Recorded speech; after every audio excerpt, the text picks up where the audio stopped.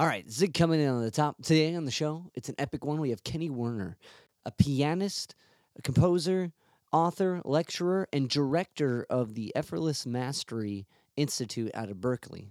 Kenny has been a world class pianist composer for over 40 years. He has a prolific catalog of compositions, recordings, and publications, one of which started a whole department in Berkeley and is how I became aware of Kenny Werner. In 1996, he wrote the book Effortless Mastery, Liberating the Master Musician Within. And for me, it was the class that we never had in music school, right? You learn all these academic ways of how to play, what to play, but never how to feel and how to get in that space of playing. And after you graduate and you've gone through all this training and you've learned all these things and you become aware of so many things and you've grown, but also you feel like you haven't grown.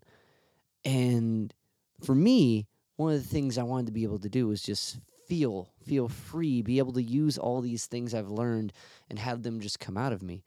And that puts you at a weird situation where how do you learn to feel and think? You've been trained to think on how to approach all these things. How do you just feel them now?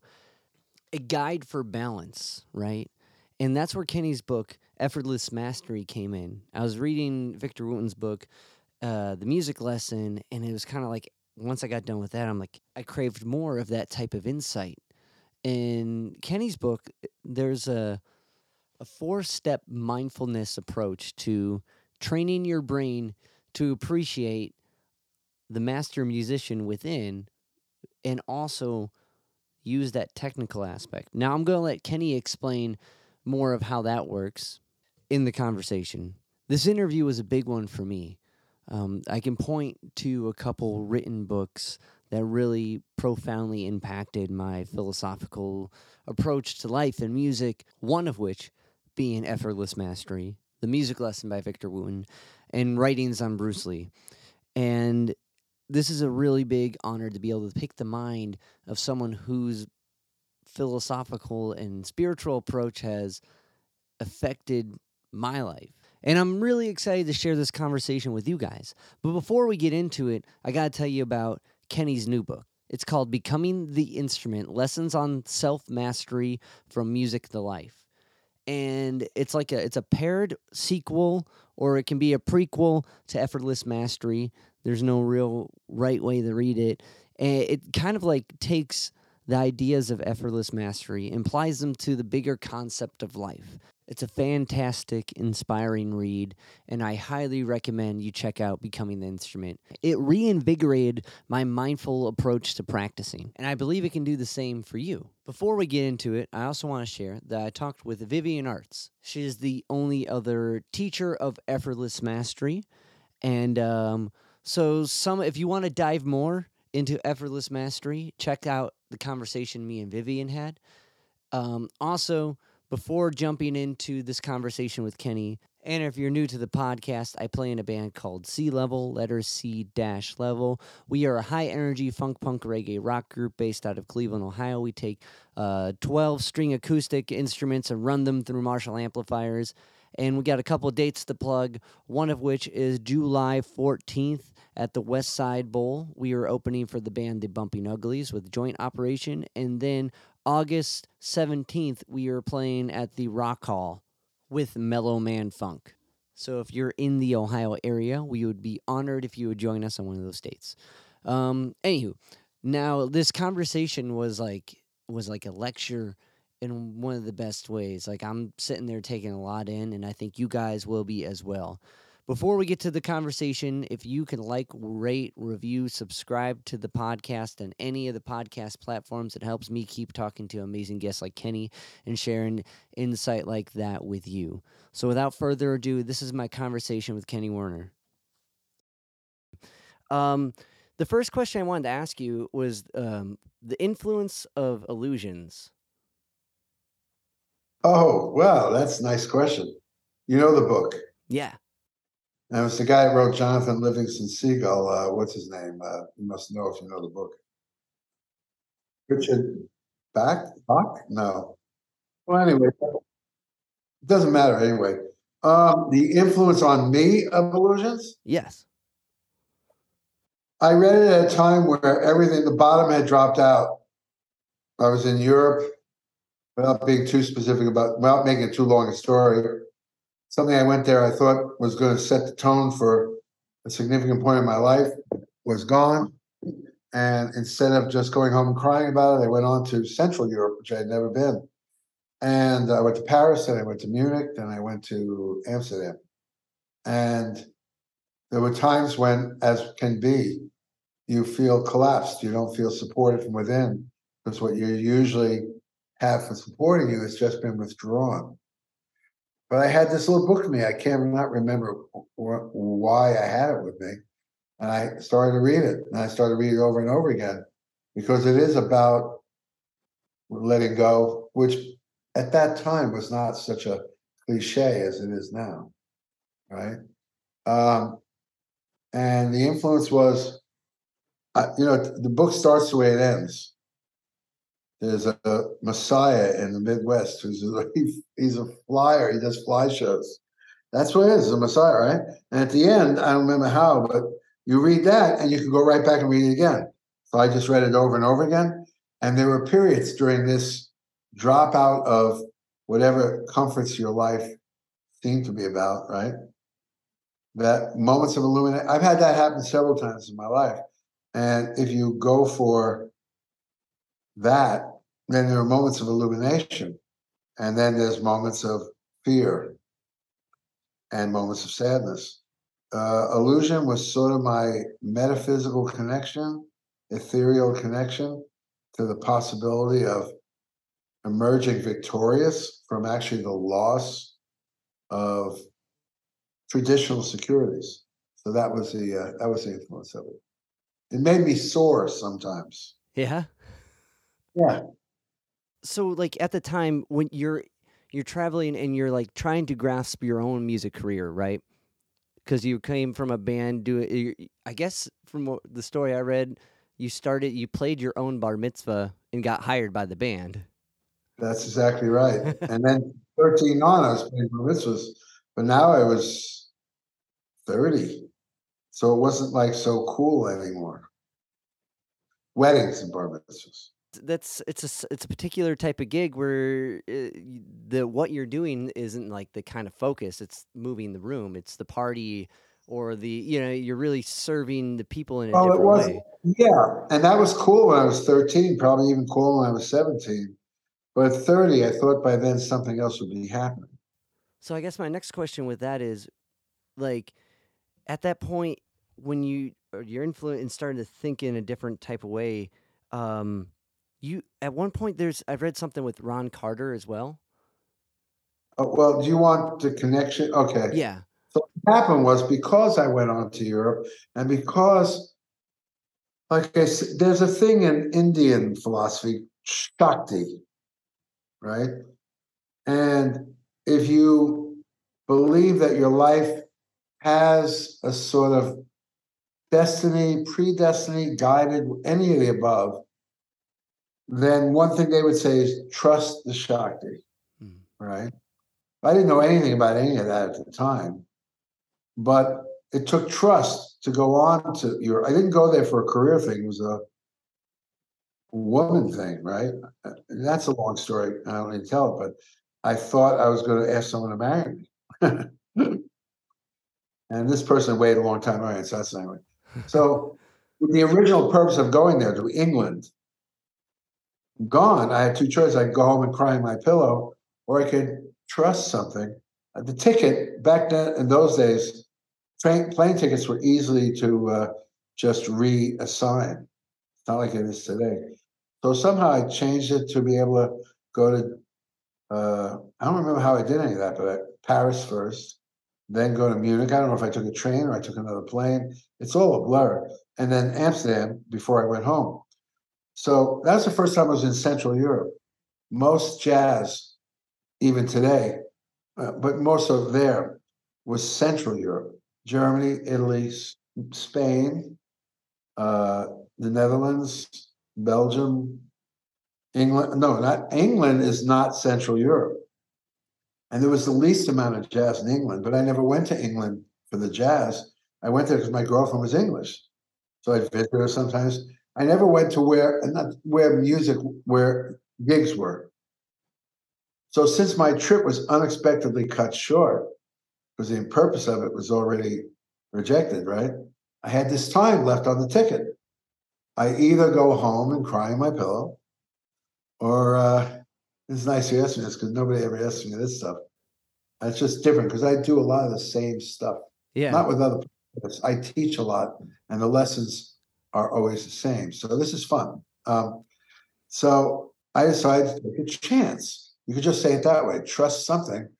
Don't go home. Go somewhere you've never been before. So I went to Paris. I only knew one person. She was just a friend of a friend. But the friend was good enough so that she moved in with her boyfriend, let me stay in her apartment. Here I'm a stranger in Paris, fighting sadness from a unrequited love, right? Right. Dug myself in doing it. I remember coming from the airport and seeing the Eiffel Tower, and that was one of those moments of illumination. Wow, dig me, man. I'm really trusting life. Yeah. I'm going on the life, letting it go, right? And while I was there, this is a great story, so I'll tell you the whole story. While I was there, she also had a friend at French radio, that's all state-run radio. I can't remember the name of that French radio, but a lot of jazz, actually, great thing about French radio at the time, they didn't have all these exact, it's either, this is a funk station, this is soul, this is underground, that's a jazz station. You could hear classical. They played anything in any kind of rotation. So that was interesting. But anyway, I went down there and they recorded me, in the studio, playing and singing, because I used to sing as well. It Yeah. was not my main thing, but I used to sing, right? So I'm there, and then they gave me a cassette tape of it. So then I went on to Munich. I mean, it was great to be in Paris. I was still lonely and scared, but it was great to be in Paris. So then I went to Munich. I had a friend there that I think he went to school with or whatever, and I could stay in his apartment, you know. And so then one night I went to the main club called the Domizil in Munich, and I used to be pretty unaware of what's appropriate. For example, there was a great jazz band playing there, but on the break, I just went up and played solo piano. Oh man. That's who I used to be. Yeah. I did that at Vanguard once, and I think it was Herbie Hancock's group. But Yeah. I didn't know anything about Herbie Hancock. And then when I started to play, bass player and drummer came back and played with me. Whoa. Anyway, this gig, I just played solo. Yeah. And the audience went nuts. So then I go to the bar and I sit down and have a drink or whatever. And there's a German guy there. He says, I could book you. I said, really? He said, do you have any of your music that I can take? So I reached into my breast pocket. Yeah. It's a cassette I just made in Paris. I said, yeah, here's what I do. And I gave it to him. And my number, I guess, my home number. I didn't have a cell phone back then. I also went to Enja Records. I guess I must have intended to present something to them because I brought something else for them here. In the lofts, I used to play some of those concerts, a solo piano concert. And they both laid down and they said, wow, that was my second record ever, first of my own music, right? So if I hadn't gone to Munich, I never would have met with Enja. I don't remember all the details, so I don't remember why I even had that music on me. But I gave this guy a cassette I just did in Paris, right? So now I got a record deal, at least to do a record. I wouldn't have had that if my girlfriend had accepted my marriage proposal. I never would have gone to Paris. And if I didn't go to Paris, I wouldn't have had a tape. I would never would have gone to Munich. I would have done the whole thing, right? So now I just go to my friend. I got another friend I went to school with, living in Amsterdam on a boat, So I hung with him on the boat a few days. I feel triumphant because I did triumph over this heartbreak. And I did trust this little book. I mean, I just kept reading it and it would just sort of take me, what I understand now, I mean, you can explain it a lot of different ways. And that's what my books are about. There's the conscious mind, and it's simply everything you're conscious of. There's a subconscious mind. And that's where a lot of stuff you do that you don't know why you do, or where the hurt is, where the woundedness is in today's psychological terms, where the trauma is, right? And then it's the superconscious mind. That's been around in psychological research for a long time. Superconscious mind is that part you might call a universal mind, but that part that's connected to all things. The Buddhist thing, make me one with whatever. So, but that's actually a part of the mind. Whether God exists or not, it doesn't really have anything to do with being able to validate that. But one can feel like they are being visited by God if they're in their superconscious mind. It is definitely a little more metaphysical feeling than all the physical details of your life. So I finished that trip and I got home and I had a record date. I had this agent that said he could book me. I never had a European tour together. Now this guy called me. Yeah. Said I booked you 3 weeks in Europe. Oh man. This is from no weeks ever. Yeah. Now here's the funny part of it. When I recorded in Paris, I always would, back then, I would always sing some too. So on that recording, I sang. I did like one night a week at a coffee house in Boston when I was at Berkeley, like 10 years earlier, and occasionally would sing, basically just to freak everybody out. I never even did gigs of singing, but he heard the singing on the tape. And when I got there, I saw this huge poster, which I still had for many years. I got rid of it, but of me sitting there like this, and it says Ken Werner. It used to be Kenny, not not Kenny. A singing piano player. That was the poster. So not only was I expected to go to do a tour, and they were like what they call ratskellas. They're like, basement bars. Yeah. And an upright piano there. I think they're almost all that. Maybe there's a couple of decent stages, but it was gig every night. And actually, comparatively to the money I would normally make, it was pretty good money every night. So the weekly thing was really good. But I had to sing. It was on the poster. And I've never sung I don't know how many gigs there was a week, 4 or 5, maybe 6. Right. That's what I want to say, but I don't remember. I never sang 4 or 5 or 6 nights a week. I was getting hoarse, but I'd always get it up somehow. Yeah. To do the gig. And I'd be singing away. I'd do Joe Cocker, Ray Charles. I had that kind of voice. Yeah. Some Beatles. And of course, then play some jazz. That's, So somehow I made it through 3 weeks. But when I got home from that trip that I trusted and I just used the book Illusions, I got a 3-week tour out of it. I got my first solo record that was of my music on a really good jazz label, Enja, which is pronounced Enya Records in Europe. And then I got a call from Ron Carter. Now, I never got a call from anybody to ever tour in Europe, let alone Ron Carter. His piano player was Chinese, a friend of mine, and he couldn't get his visa straight. So Ron had, I want to say 4 weeks, but maybe less, tour in Europe. Now you're talking about the big festivals because it's Ron Carter. And his piano player could not leave because of visa. He recommended me. And that's the connection between the book Illusions and Ron Carter. Between that trip, I actually believe that when I trusted and took a chance and went for what had no support, but the Shakti, which I call now, or inspiration or intuitive, whatever you want to call it, instead of going home and retreating, that I broke the ice vibrationally. And I considered the two things connected. Now, Ron Carter's claim is not really an accident. It's because I went forward after I got turned down to Europe, and my career actually started. I mean, this is amazing, Dave, because I went there because, I was doing some gigs in lofts and some jazz gigs, but still was supporting myself at weddings and bar mitzvahs. Actually, I stopped. My father said he saw I was in pain. And I'm very talented, okay, whatever that sounds like. I should have been doing more than putting on a tuxedo and playing weddings and bar mitzvahs. A lot of it's my fault, the trouble I was getting into at that time. And a lot of it was just bad luck or karma or whatever you believe is why things happen. That's what it was. It was what it was. It is what it is, right? And he said, I want you to stop doing those wedding bar mitzvahs. They seem to be really hurting you. I'll give you $200 a week. Just work on your career or your art or your music. I really appreciate it. And that probably went on for 1 or 2 years. And still, I did the odd concert, whatever, but it still wasn't happening. I finally decided to give it up and go to this girl, this poor girl that's been waiting for me for since the early 70s. And now we're talking about 1980. And say, okay, I can keep doing weddings and bar mitzvahs and I can be the leader and we can make really good money and we'll get a nice house in Westchester. And I was envisioning this other life, Yeah. giving up being an artist because it wasn't working out. And she never had the guts to tell me.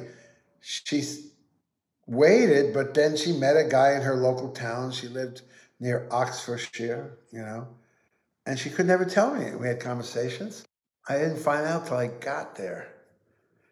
She was very shy and she just couldn't tell me. So now that I got there, that's how I found out we weren't going to get married. Now I went on to Europe, and when I came home, I had a career. I had a solo piano record. I had a 3-week tour in Europe, and then Ron Carter called me. I had, like, I think a 4-week tour in Europe in the summer. I could say officially my career started when I actually went over there to officially give it up. It is a pretty incredible story, isn't it? Yeah. Well, it also makes me think of the story in Becoming the Instrument about the instead of the oops, turning that to the ah. Like Yeah, yeah, I found that bit in it, like, because I stumbled across Effortless Mastery years ago. My book has the CD in the back, right? And yeah. it hit me at a really impactful time, which I'm sure this is a story. This is a story you're getting used to hearing, which I hear it a lot, yeah. and I'm very grateful that I hear that a lot. And like it's so but it hit me at a really impactful time when I was going through music school, studying jazz and music therapy, and starting teaching at the same time, and then doing the original groups and stuff all in like, so there was like no time to like really shed stuff.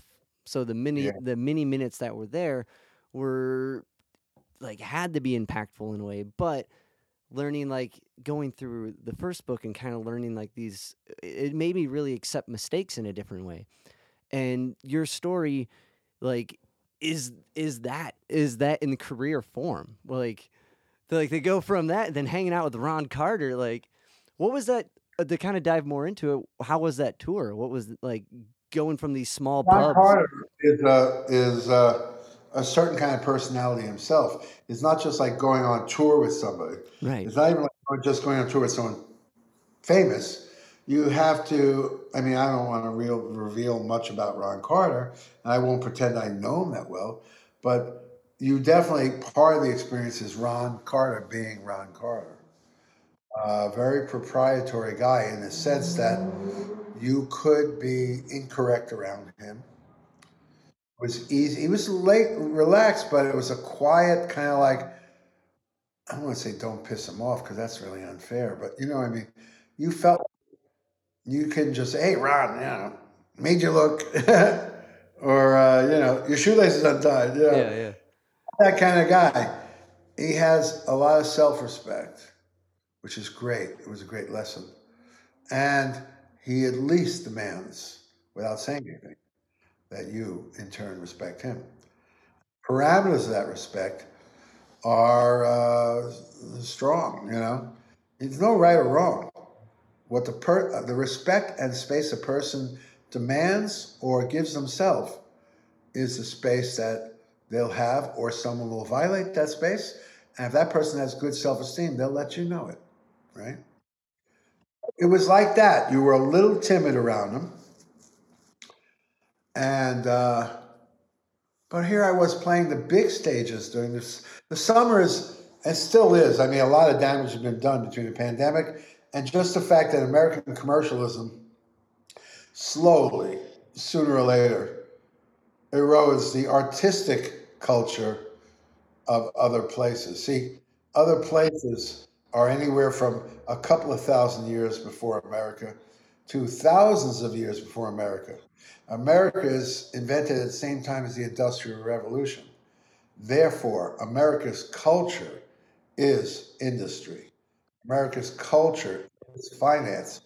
The only reason America has culture, other than that, is because they are the derivative culture is Europe.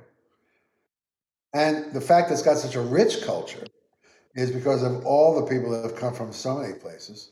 And the most shameful reason is because of slavery. It has one of the richest music cultures in the world, but it wasn't really American. It was people that were brought here under incredible cruelty.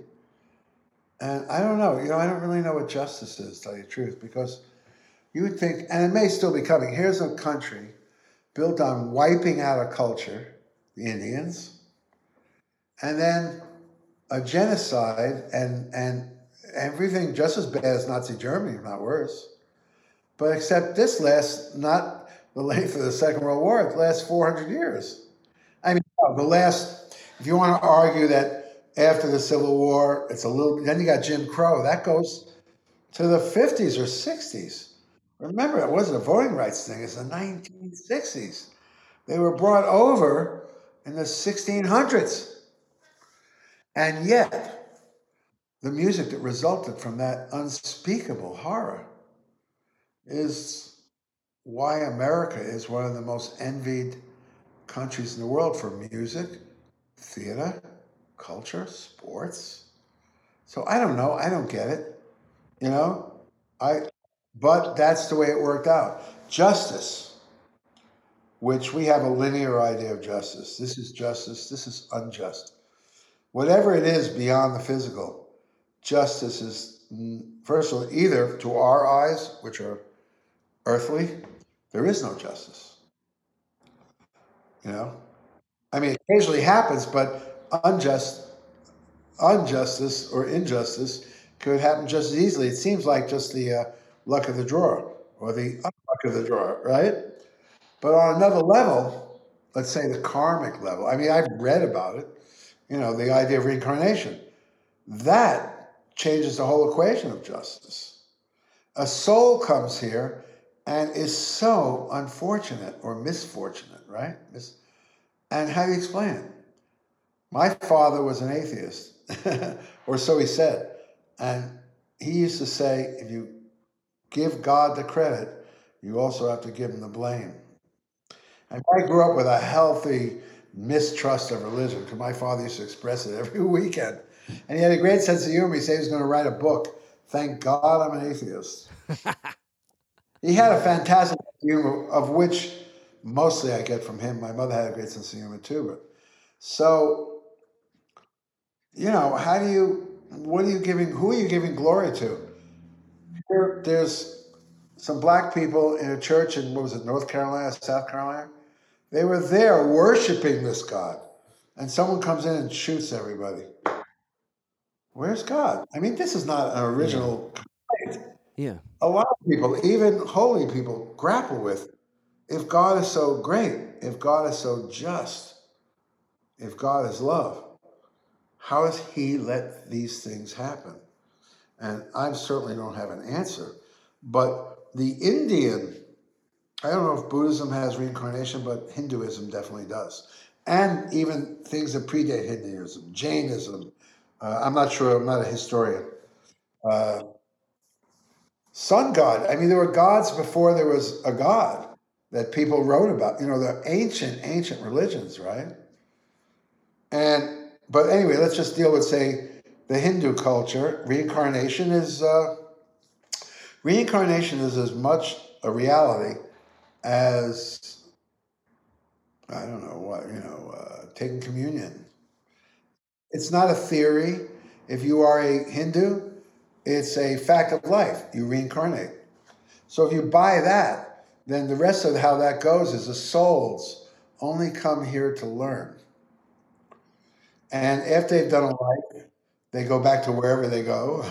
The Akashic record or whatever. I hear a lot of stuff. I don't know how anybody knows. Back to the light. I don't know. And in that place, they choose their next lifetime to learn what they didn't learn that lifetime, or to even the karmic accounts. Any of that. I have no idea if that's true. I have no idea if Jesus is true. I have no idea if God exists. But if I was to take the different explanations offered, that one makes the most sense to me. It's very hard to accept that, say, someone born a quadriplegic, their soul chose this. Very, So I'm not telling you I'm all in, because I'm just another human here on Earth. And I keep working on myself to elevate my awareness, my vision, what I can see. I don't know if I'll ever see that, but I am evolving and I do work on evolving. So, I'll take credit for doing it intentionally. I'm not just evolving because of pain. That's usually how people evolve. When do they get most virtuous? When they're under the most amount of stress, pressure, crisis, or persecution. At the same time of that horror, what pops out of the human psyche is greatness in some, you know. So it seems that horror, pain, whatever version of that, the pressure of that forces some to achieve greatness. Would there be a Martin Luther King if there wasn't racism and slavery? What would he have to rise to? Why would he have had to rise? He might have just been another preacher. Would there have been a Gandhi if there was no British oppression for those centuries? Would there, what I mean, and so on. Yeah. So the human condition, on linear terms, doesn't seem very just to me. But reincarnation is very plausible to me. I can't say I know it. I'd have to achieve that mystical state of realization, God consciousness. I think I touched it occasionally. And the thing about music, which is why my book says, Becoming the Instrument, Lessons from and Self-Mastery from Music to Life. I cannot be a guru where, gurus, if you buy the premise, they see things on levels we can't see. They see the Shakti. They live in the Shakti. All pleasure and pain is the same. And every devotee is God. And they're God. A real guru, not only is a real guru God incarnate, just like Jesus, but their message is, so are you. I actually believe that was Jesus' message. But because of ego, spiritual perfection doesn't have much of a shelf life on Earth. It degenerates quite unintentionally into, look, let's say there's a Messiah. He's standing in the middle of a group. There's 12 guys around him. Messiah says some things very quietly, very humbly. The only people that heard him was the 12 people around him, right? And here's how it begins. Someone in the concentric circles says, what did he say? And one of the 12 turned and I said, he said this, but it's like that game, Telephone. Yeah. You play around. Now, multiply that by centuries and then add ego. Ego is the urge to control others or control anything. And take a pure message and treat it with a little tincture of ego. A tincture of myrrh, like a what do you call it? Eyedropper. An eyedropper of ego, mix it in, and before you know it, you're telling other people how to live. And then mix another 50 years or a century or maybe 8 centuries, whatever.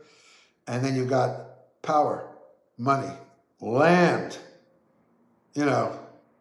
And now this thing has become an excuse to land grab, to pilfer money, to kill people. The very person that preached this nonviolence is the person who's in name thousands, millions, how many wars? Before, and I am a historian in a way, I really am fascinated by history the older I get, but you could argue that the wars of the 20th century were not necessarily religious wars. But what about all the wars before that? And certainly, what about the Crusades? What about the Spanish Inquisition? What about the subjugation of the entire continent of South America? These were religious wars or religious persecution under the imperative or the premise of converting to a religion, right? Look at, I didn't remember this till saw it in a documentary on Mark Twain. And he's talking about Huckleberry Finn. Isn't that the book, name of the book, Huckleberry Finn? And at the end, is it, or no, Tom Sawyer. Tom Sawyer. I was thinking about that. I'm like, wait, which one? Right. I'm not sure who's who because I read the book in high school. I don't remember. But they point out this kid saves this slave and they go away on a boat or something. And every religious authority said that slavery was God given, God ordained. God chose me to enslave these people. And in Sunday school, they might have talked about if you see a slave escaping, God wants you to turn him in because he's supposed to be a slave and we are supposed to be his master. God said so. Of course, it wasn't God or Jesus. It was another version of ego, right? But at the end of Tom Sawyer, I didn't realize, I should just read it again. Time has been a factor with me. I should read it again. At the end, this kid has saved this guy and he's thinking to himself, I guess I'm going to hell.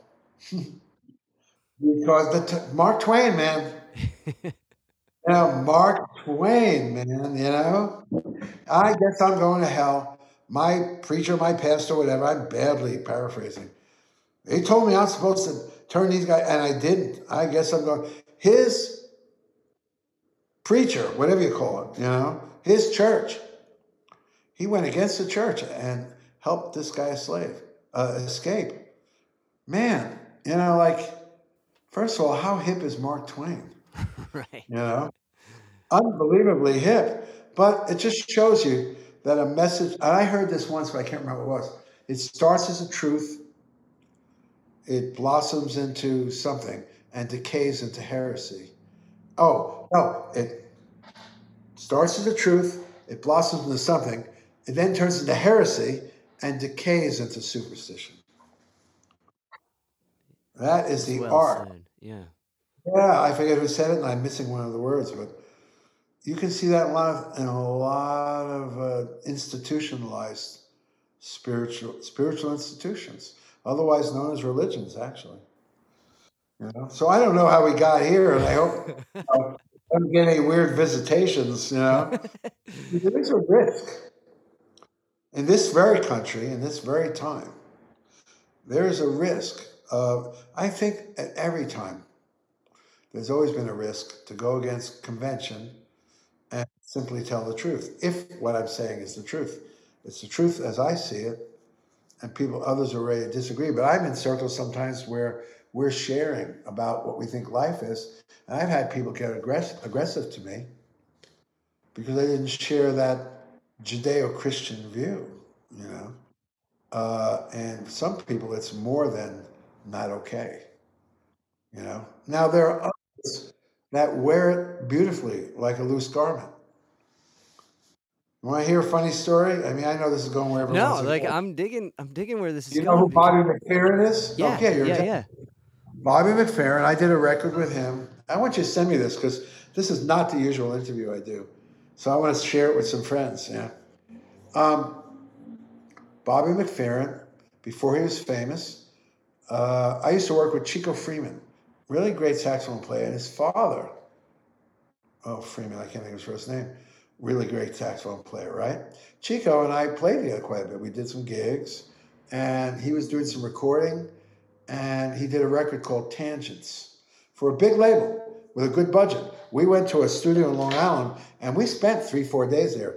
If you're a jazz musician, the budget for a jazz record is 1 day in the studio, maybe 2. Actually, that's all in the past. There are no budgets for jazz records. You don't even get paid for a jazz record. You have to make it and give it to them. And you're lucky if they don't put in the contract that you have to buy 200 of them yourself. Now, that's not me. I'm old school, and I'm just famous enough that somebody will pay me to make a record. And if they don't, I'm not going there. I'm not going to. Yeah.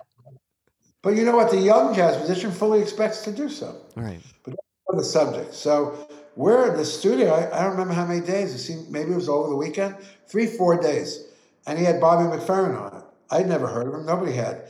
And he played me a cassette tape. Bobby. I don't know if he ever released it. It was all the tracks was Bobby. You know, like Take Yeah. Six. It was all Bobby was the first to sing like that. You can hear Take Six and you realize they must have heard Bobby McFerrin, just chronologically. Before Bobby McFerrin, I don't think that kind of gospel was around and jazz harmony was around.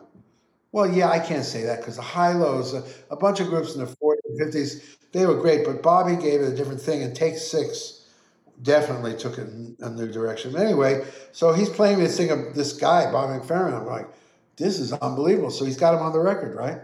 So I wrote one tune on that record, maybe two, I don't remember, a tune called Computerized Indifference. And it was like sort of a 7.5 bar beat thing, 7.5 bars. Yeah. And techno, very 80s. Bop, bodo, bo da, bo tip, bop, bodo, bado do dee da, bop, bodo. I think that was the line. And then I wrote all this hip shit on top of it. And Bobby sang on it. There were certain melodies that would double my voice. And there was a bridge where I wrote harmony like this. Make sure original music is on. Yeah. Like this. Whatever. And I was like this.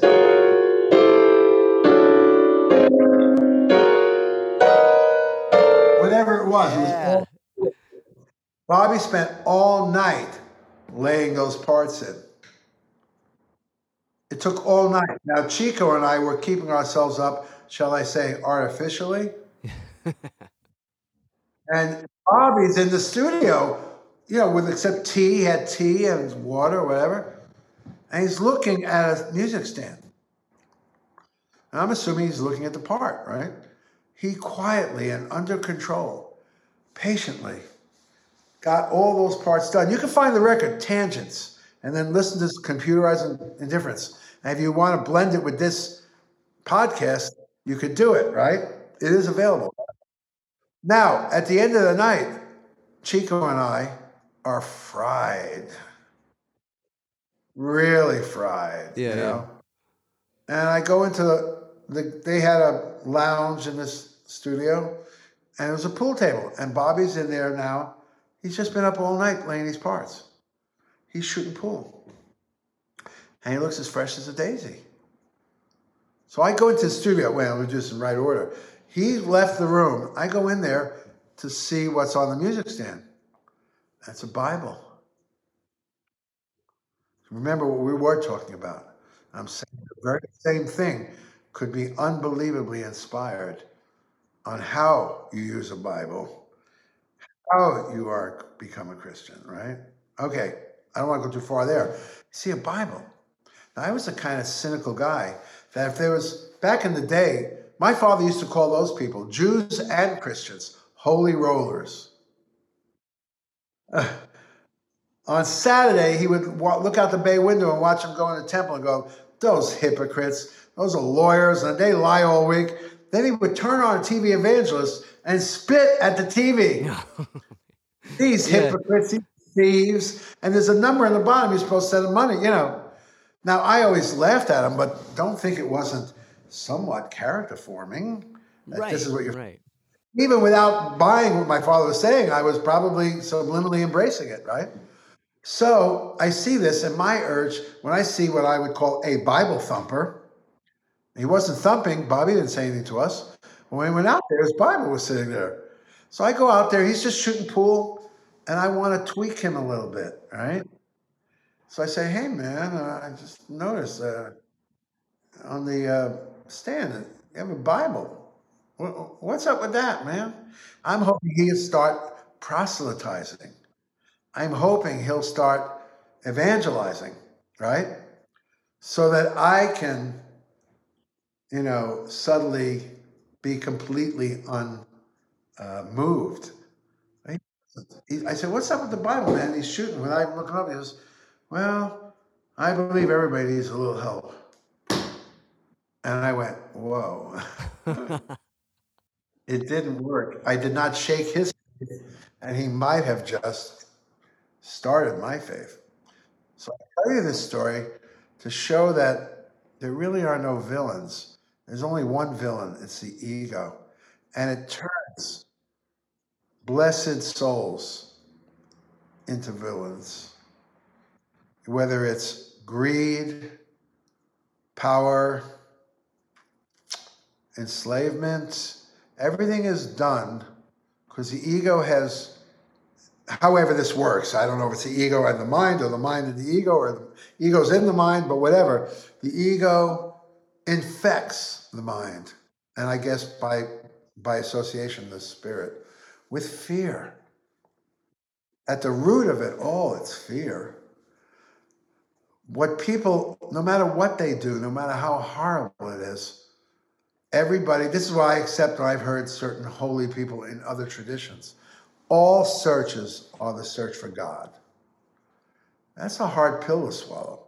You telling me somebody killed somebody, but they were really searching for God. If you buy into the total, equanimity of it, yes. Every ego is searching for safety. If a person is beset by ego, they are either consciously or subconsciously looking for a way to feel safe. What do I need to do so I feel secure? I may need to dominate everyone around me. I may need to get money from other people. I may need to, I can't really see it myself, but I will buy the idea.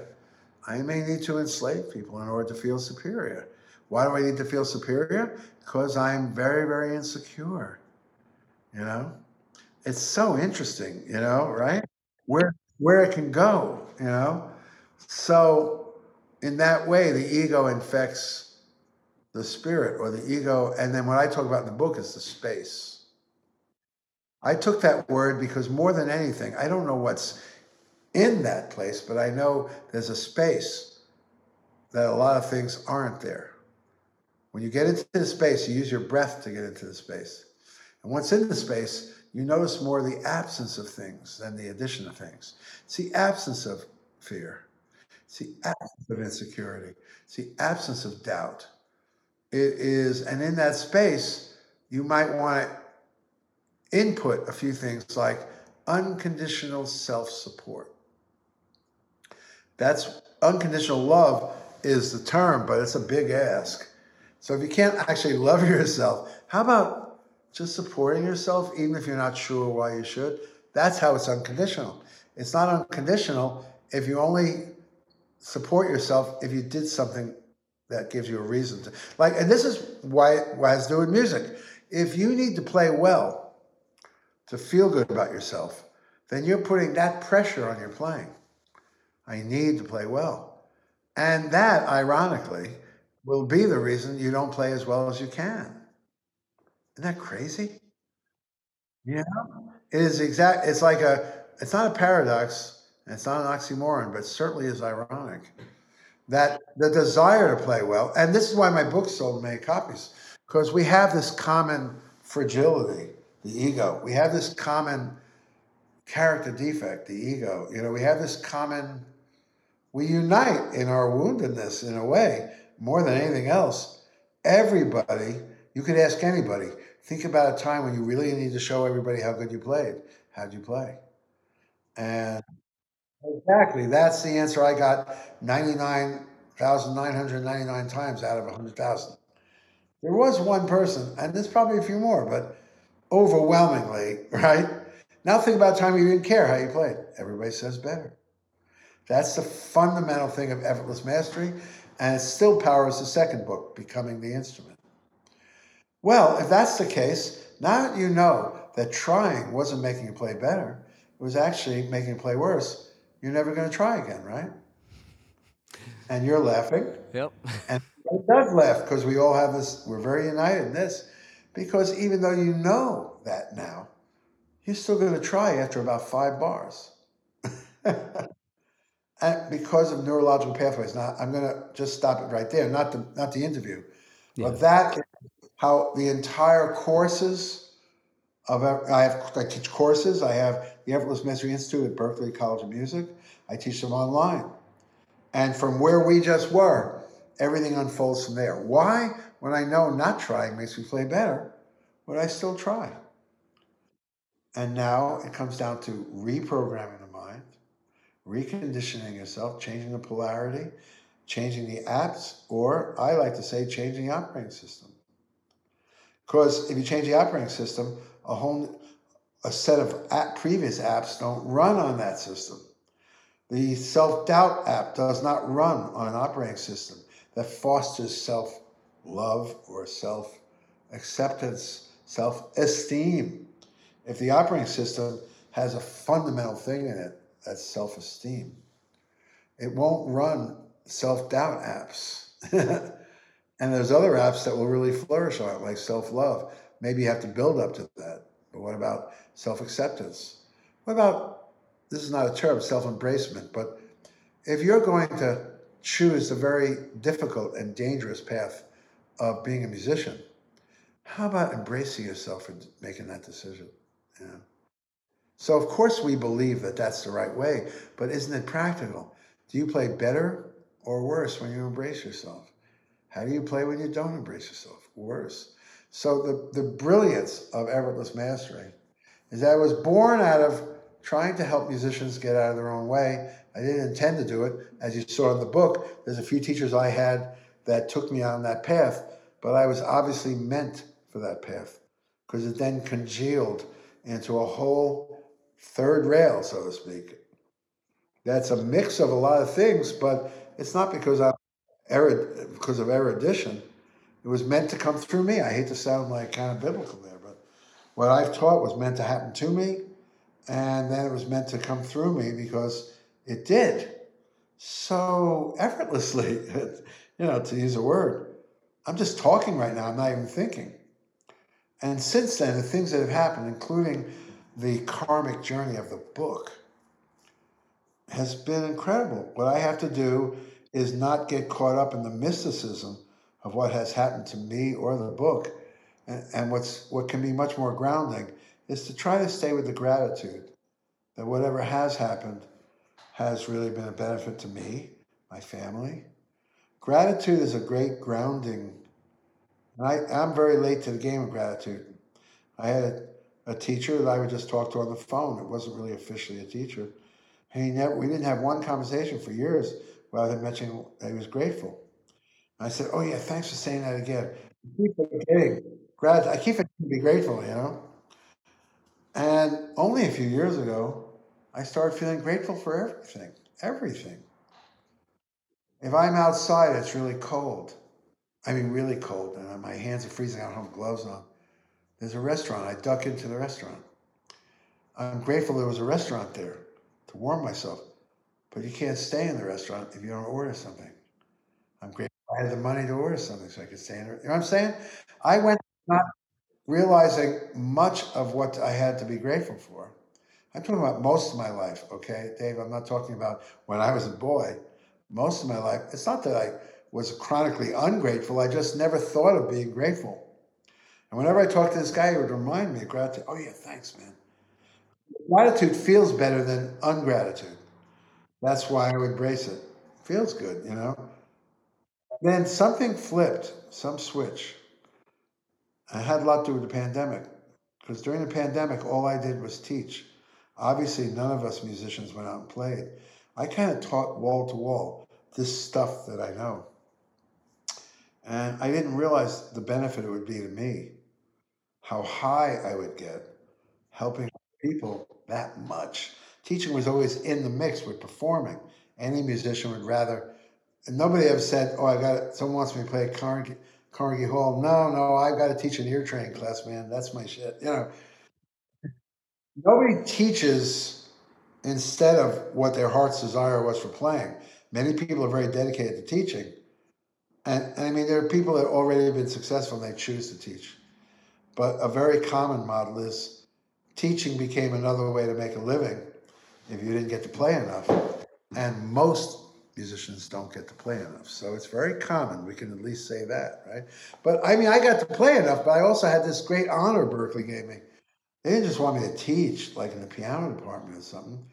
They wanted me to do a whole thing based on my book. That's really an honor, you know? And it's really the best way I can help anybody is by teaching what I know. Don't hand me a syllabus. Anybody can do that. I'm not going to do that, you know? But during the pandemic, I did little else. And sometimes I felt like I was walking on air. And when I came out of that pandemic, I would say that the intoxication of teaching might have replaced the intoxication of playing. And when I play, I'm even more intoxicated now. But I don't do it that much, and I'm not concerned because teaching has provided my living. So I only want to perform. I don't not want to perform, but I have a manager since the late 90s. I told him, don't look for anything. If something comes in, we'll evaluate it.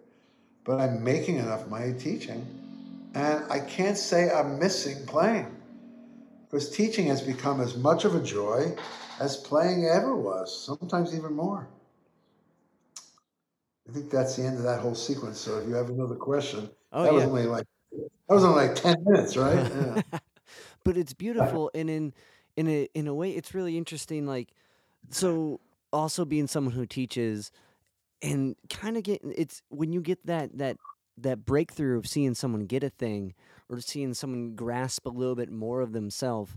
I think you Yeah. say it as in their success is your success in some I part never of said that. That absolutely is what I meant with whatever I did say. Maybe I did say it. I said a lot of things, but that's not the truth. You said it. I heard it. That's the truth. and Let's like put it this way. You are much It's not even are you a better teacher. yeah. I've really boiled it down to this: what makes me happy, and what makes me fearful, or what makes me happy, what makes me sad, what makes me content, and what makes me unsatisfied, what makes me self-affirming, and what makes me scared. And on the ledger of what makes me happy, whatever, is their success becomes my success. When that actually becomes true, you're skating on an airstream, bumping along trying to sound like you give a shit. You actually give a shit. That's much easier than looking like you give a shit. That's exhausting. I did that. You Yeah. don't want to look like you don't give a shit. You want to look like, oh yeah, I'm very into your success, but you really don't. So the energy to look like you do is much more than actually. And I don't know why it happened. I have to say it was this wall-to-wall teaching during the pandemic. I went into a service mode. The mind is a programmable thing. And I must have moved into another subtle area of my brain that actually thrives on service. I've heard about people like that, and I've admired people like that, but I never really felt. And I had the gift of serving. I do have a gift of giving people the truth that will help them play better. That's where it all started, right? But I didn't really care about them. I hoped that it would create greater money, or, like if I went to several schools, the value is that I could take my trio and we could do a tour, and the tour would be financed by those schools I visited. Right, right, So right. it's very exactly what I'm saying, right? Now I might still do that, but the teaching feels as much or more of the intoxicating joy as the gig. The gig is just another way of saying the same thing. Hey, check this out, guys. Anybody could do this. You may not do it on this level, but don't deny yourself the permission to absolutely intoxicate yourself with sound. If I can do it with this,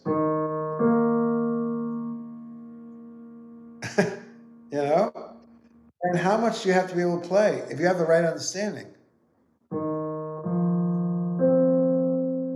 And how good you really have to play in order to get the secret treasure of music, which is self intoxication, which is very well written about in the Hindu scriptures, the Mahabharata, the Bhagavad Gita, the Vedas.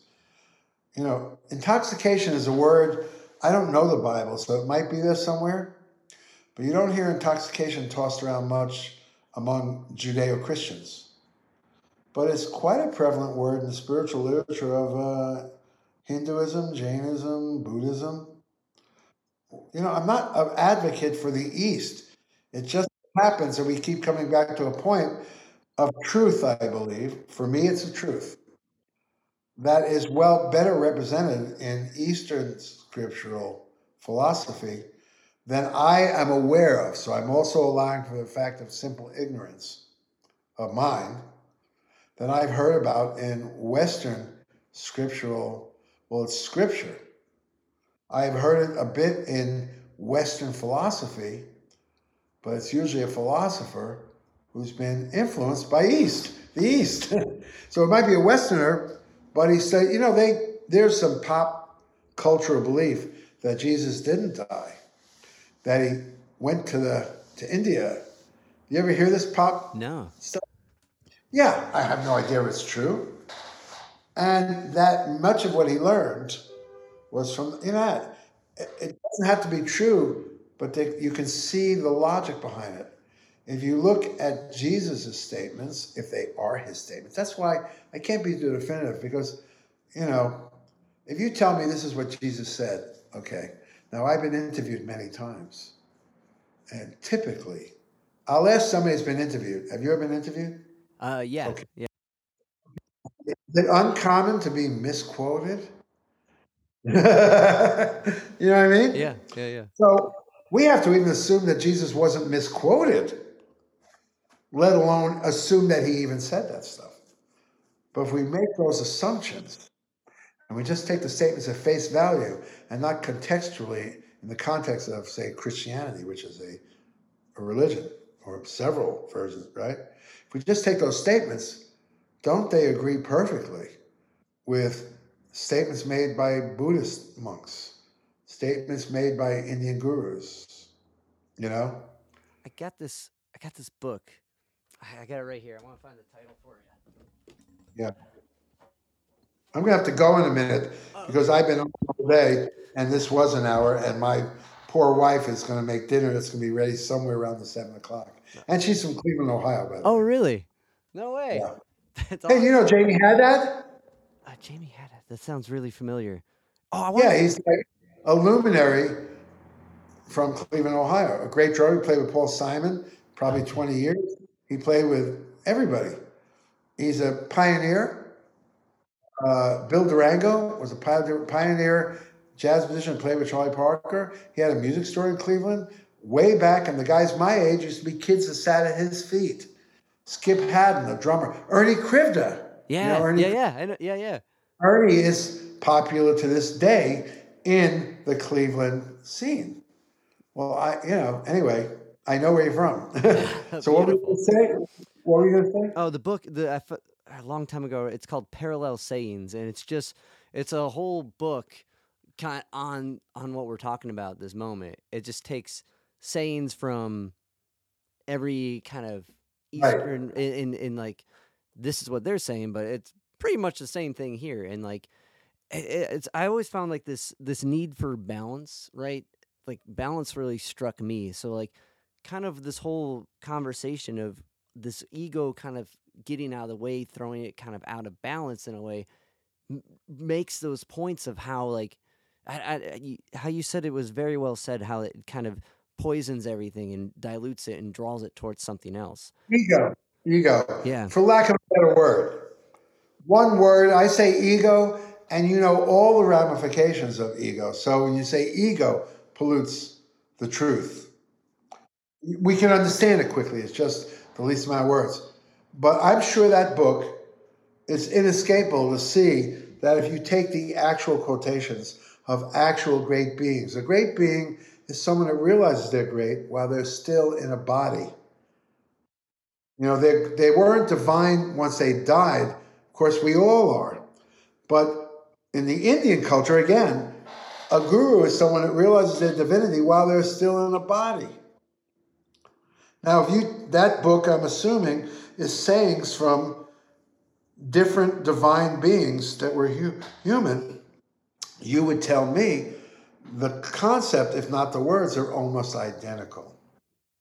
It's all the same notes. I have to go to the religion and the dogma to impose all those differences. And on that note, my good friend Dave, I shall go and honor my wife's dinner by eating it. Well, This is a lot of fun, man. Thank you. I was expecting to have about Everest Mastery, but you took a different track right away by asking me about the book Illusions. So I appreciate it. well, I appreciate your time and I appreciate your music and your books. Like they've done a lot for me, and Thank this has been awesome.